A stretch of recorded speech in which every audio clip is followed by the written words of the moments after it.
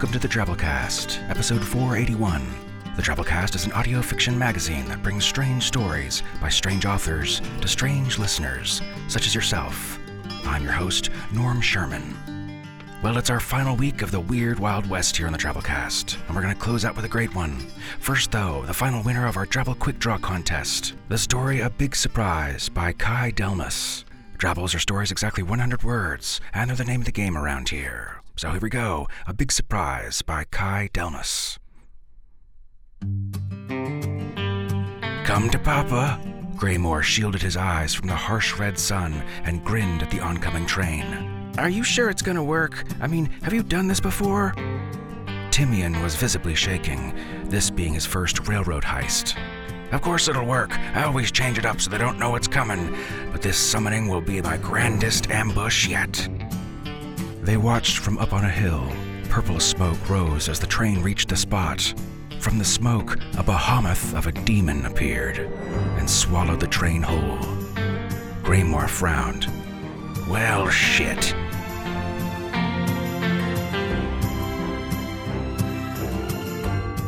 And that leads us into our feature story, That Bloody Frontier by Sasha Brown.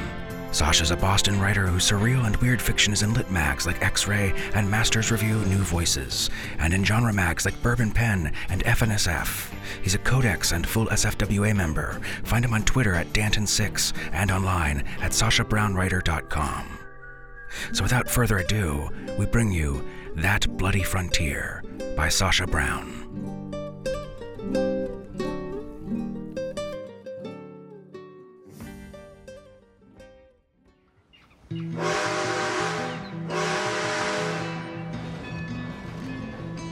August 2nd, 1855.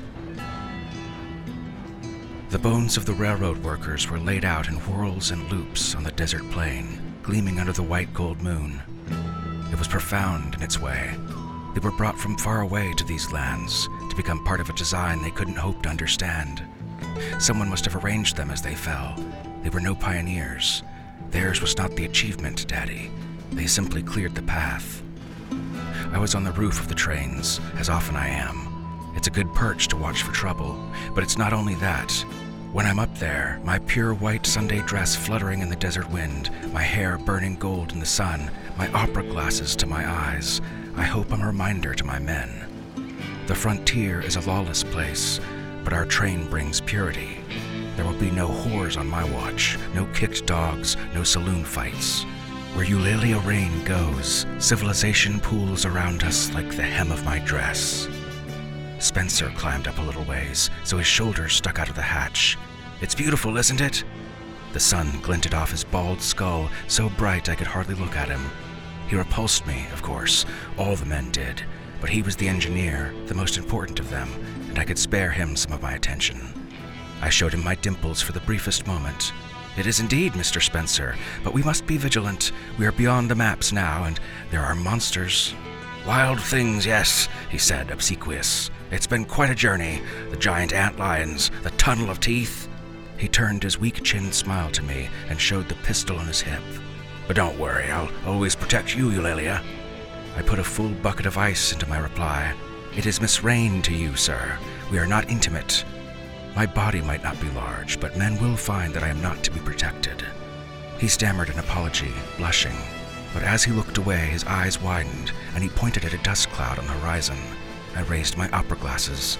Desperados were coming. I couldn't tell at first what was off about them, but they neared quickly, and I saw it soon enough. No horse heads, no boots. Horse and rider were the same in this outlaw herd. Human torsos reared up in equine bodies. Their four hooves galloped across the dusty ground, while human arms wielded pistols, and weirder weapons that I didn't recognize. It was an abomination, as though humans were smeared backwards into savage nature. What perversion had birthed these beasts? What unspeakable acts? Stoke the engine, Spencer, I hissed. We'd been traveling at a casual rate, conserving coal. We would need more fire to outrun the outlaw centaurs. And pass up the detonator.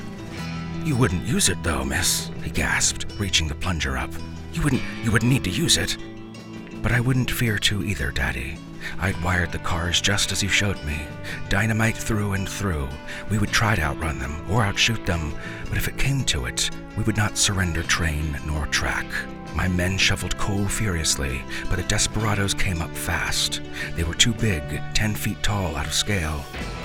They rushed onto the tracks behind us like a flash flood into a ravine. Several carried what looked like tumbleweeds, and they bowled them, hissing at us. They gleamed and sparkled as they rolled, embedded with razors, and where they hit my leaning men, they sent blood flying, arms sheared away. Their leader galloped ahead of the rest, gaining steadily. Curly red hair streamed behind her. It looked like red hair all over from a distance, but as she neared, I saw that she had no horsehair at all, just raw skin. Her flank muscles churned beneath her naked flesh, nodding and flexing. She wore no bandana, and she grinned at me as she came, her green eyes locked on mine. She was grotesque, but powerful, and in her I sensed an energy I had not encountered before, an opponent perhaps worthy of my respect. My hand twitched at my bosom, where I kept a derringer concealed, but no, from this range my little gun's aim would not be true. We were almost at speed, and I believed we would outrun them, giants though they were, but we needed more time. I walked down the train to the caboose, where my man was perched on the roof and firing wildly at our pursuers. "The bullets barely slow them, miss," he said. "It's all right, sir," I said. "You'll find a way." I patted him on the shoulder, but I gave him just the barest push as I did. He yelped and tumbled off the train, landing crooked on the track. The outlaws leapt instinctively to avoid him, losing their cadence, and we sped away. It's as you taught me. We are not a team. We are an engine powered by men. Some must be consumed along the way. I'm not afraid to make those decisions for them. There are abominations out past the frontier, Daddy, but I have the Lord God with me. They are the monsters. I am the danger. August 2nd, late. I stayed up on the roof all night as we raced, our coal supplies dwindling, putting miles between us and our pursuers. Spencer came up to join me, and I let him sit quietly. The blizzard of stars whirled over our heads. Saguros towered, the great cactus sentinels of the desert. "What do you think the ocean will be like?" he asked. "The same as the other one, I imagine. The ocean is not the objective. The railroad is the objective. When we tie the coasts together, we will have dominion over everything in between. No more monsters, no more wilderness. We'll tame it all." "Of course you, Miss Rain." He smiled at me with his damp lips. I'm sure he thought it was a moment. 2 of my men stalked up and down the cars, watching for the desperados, but they watched the wrong things in the night. It was one of the great Seguros that swept down and walloped into Jonah, sweeping him off the top of the train with a violence so sudden it was to elicit no scream. Its needles impaled him as it went. As it straightened, his body was silhouetted before the broad desert moon, and I could see the vampire Seguro pulsing as it sucked the blood from him. Its trunk reddened, stiffened. His bones would bleach in the desert and join the great design. August 3rd. The next morning I was startled by the screaming of brakes. I rushed to the engine, ready to scourge Spencer for stopping, but I saw what had forced him to do it. Just ahead, the track shot out over a deep ravine, perhaps 30 feet wide. The rails had been laid, 2 shining lines across the void, but there were no cross ties to hold them together. Spencer mopped his round face as the engines halted to a shudder before the cliff. "They'll bow out as we go, Miss Rain," he said. "We'll never make it. The wheels will lose the rails and we'll fall." We had no time to fix the track properly. We must simply get across, one way or another, and we had an hour at the most before the bandits caught up. I was saddened then, Daddy, for I knew what must be done. I'm not heartless, as you know. I went back into the cars and favored the men with my brightest smile. They pressed on around, filthy and frightened, desperate for leadership. "A temporary setback, boys." I showed my dimples again. "I have a solution. In the meantime, it is time for lunch anyway, and we've been running hard, haven't we? For those who want it, I offer a cup of rum with your midday meal." Some demurred, perhaps knowing how distasteful I find liquor, or for their own private reasons.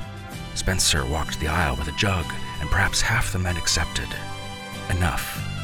I raised my voice as they drank. "We may face obstacles, but the great engine of progress cannot be stopped." I knew my voice was sweet and lilting, and it was difficult to make men take it seriously, but in my Sunday dress I was an island of purity amidst their grime and squalor, and I stood out as though I were lit from the inside. God has sent us, and God watches over us. I, Eulalia Rain, love each and every one of you, my team, bending as one to make our holy mission a success.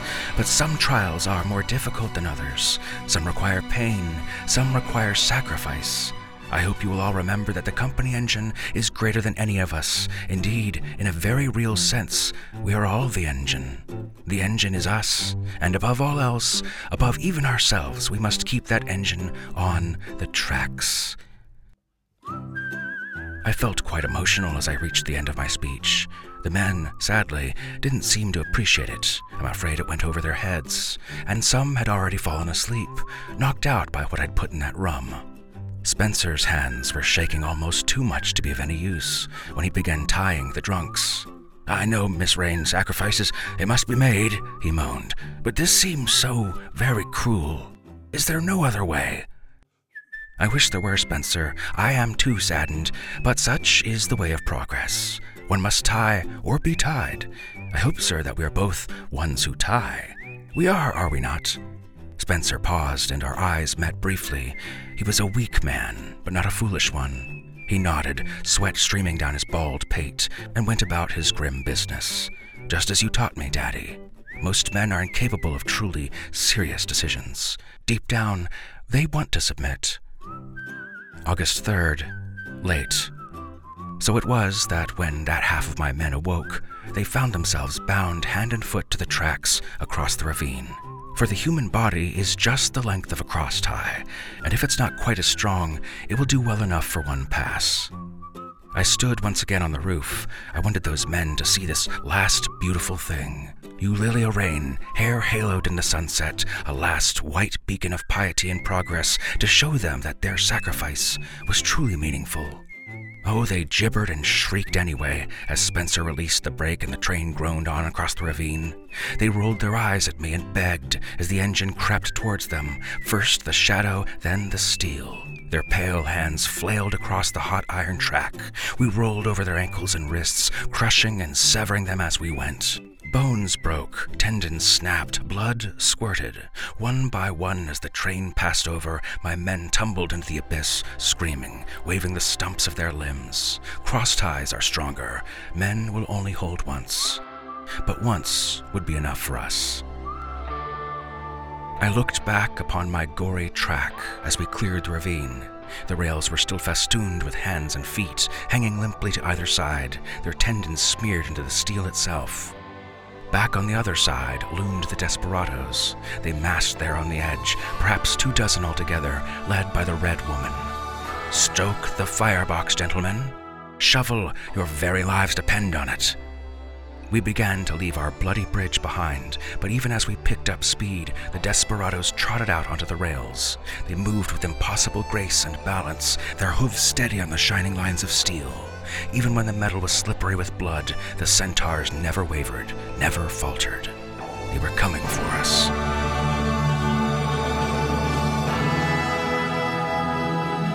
We picked up speed, but we were running out of coal, and the outlaw centaurs were gaining.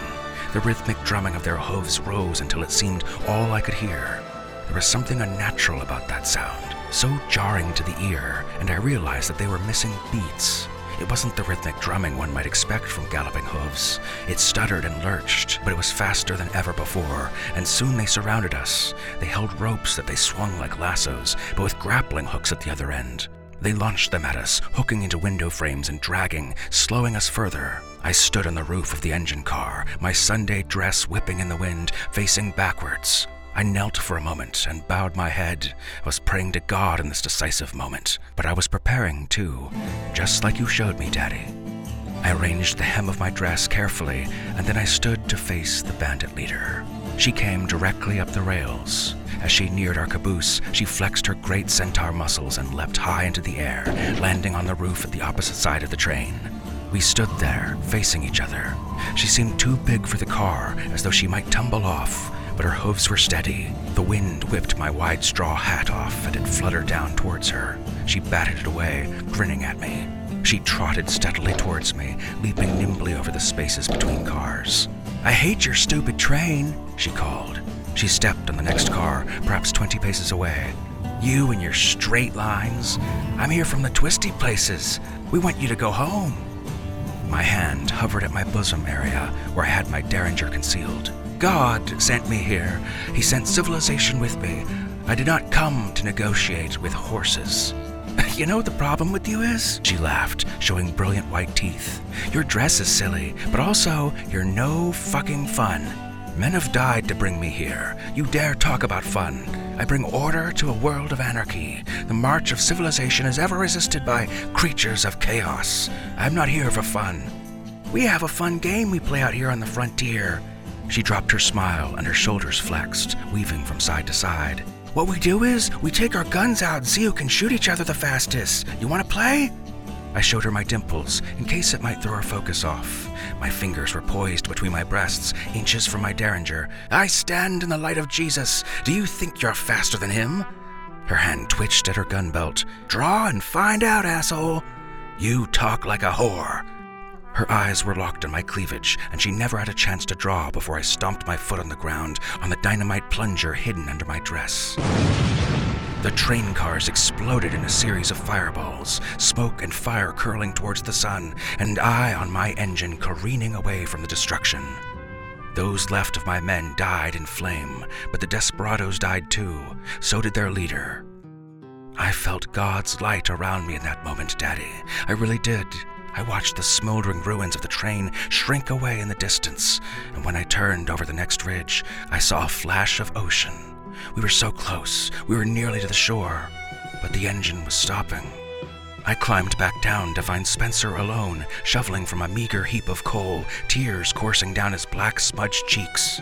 "We've run out, miss," he said. "Run out of coal. All of our men, too."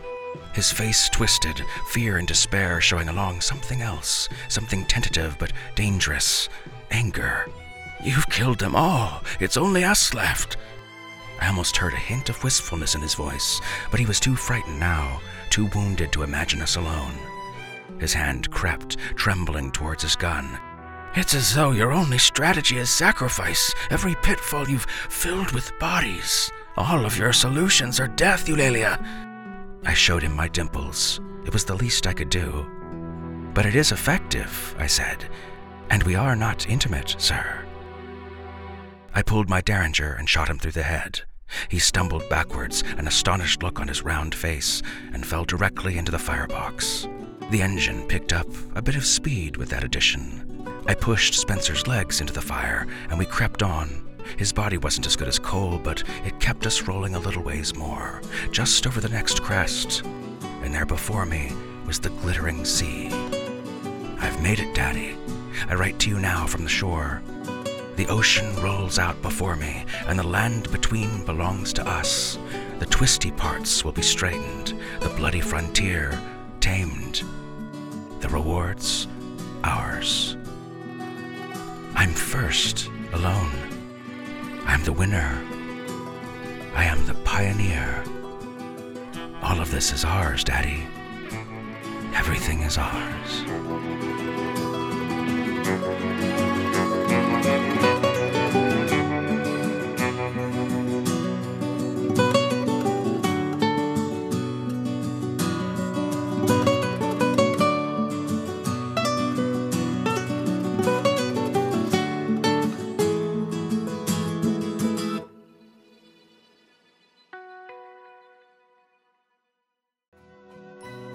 Centaurs and train heists and vampire cacti, tunnels of molars and oversized antlines, subtext on progress that frames things anew. These are a few things that made this one cool. And I hope you did find this one cool, folks. And that goes for our whole Weird West event. We've never run with this theme before, so, as is often the case with this show, because it's kind of also just the space where weird lives, I wasn't 100% sure what to expect. You can relate, I'm sure. What the Jesus. Nevertheless, the engine of weirdness cannot be stopped, and so we just keep shoveling coal into it, and then slushers, and then coal again, because we too found it works better, and we never actually ran out of coal. We were just trying something new, until here we are. We made it, Daddy. And it sure feels weird calling you that, so I hope you don't mind. I'm going to. These were Drabblecast original stories, some of them written just for this little special we did. So thank you authors, thank you voice actors, but thank you most to the Drabblecast slush team, who meticulously read all the many story submissions we get sent in to find the ones that will be just perfect for you. And there are quite a lot that aren't so much, so trust me, it ain't always easy. And thank you again to our former editor, Cameron Howard, who really was the main human body just throwing itself into the firebox to power this thing over the hill. Next week, holiday shenanigans, folks, because you know we can't resist. We've also got a Connie Willis story coming out in our Patreon bonus feed. What? What? In the world, you say? Our Patreon community at patreon.com/Drabblecast, where yes, we do have bonus episodes as one of our tier levels. We've also got Director's Cut author interviews, we've got ad-free episodes, we've got every single Drabblecast ever, every Drabblecast bonus episode ever, of which there are nearly 100, I reckon, in convenient 25-episode zip files. We are a listener-supported show after all, folks. We aren't attached to some other big media company or organized crime ring. We're just a handful of people finding stories written by other people, which we buy in order to tell to a lot more people. In a way, like nobody else, I like to think. Because what's the point in that? We've been doing it this way for like 15 or 17 years. Jesus, I don't want to think about it. All of it always resting on you, the listener's shoulders, to make it feasible. And how we appreciate it, and love being able to keep this a free podcast to anyone. If you want to support the show, because I'm showing my dimples right now, joining our Patreon at any level, $3, $5, $7, $10, $15, or $20 a month, is something you want to check out. Again, that's patreon.com/Drabblecast. Special thanks to our episode artist this week, and our Weird West event artist in general, Tristan Tolhurst. Tristan's a painter, illustrator, and connoisseur of the strange and spooky. When not working as a production assistant for a visual effects company or writing out horror campaigns in Dungeons & Dragons, he can be found wandering the lonely woods in those forsaken regions of southern Quebec. His work can be found on Instagram at Tristan Draws Monsters. Our program is brought to you this week by Nicole Neely, Bo Kyer, Audrey Kay, Jossie Gerwig, Sean Gentry, Melissa Knight, Wyatt Scott, an owl pellet full of Werther's originals, Joe Pietris, Oren Pratt, Bart Epstein, Anna Rose, Maria Lovett, and yours truly, Norm Sherman, reminding you, one must tie or be tied.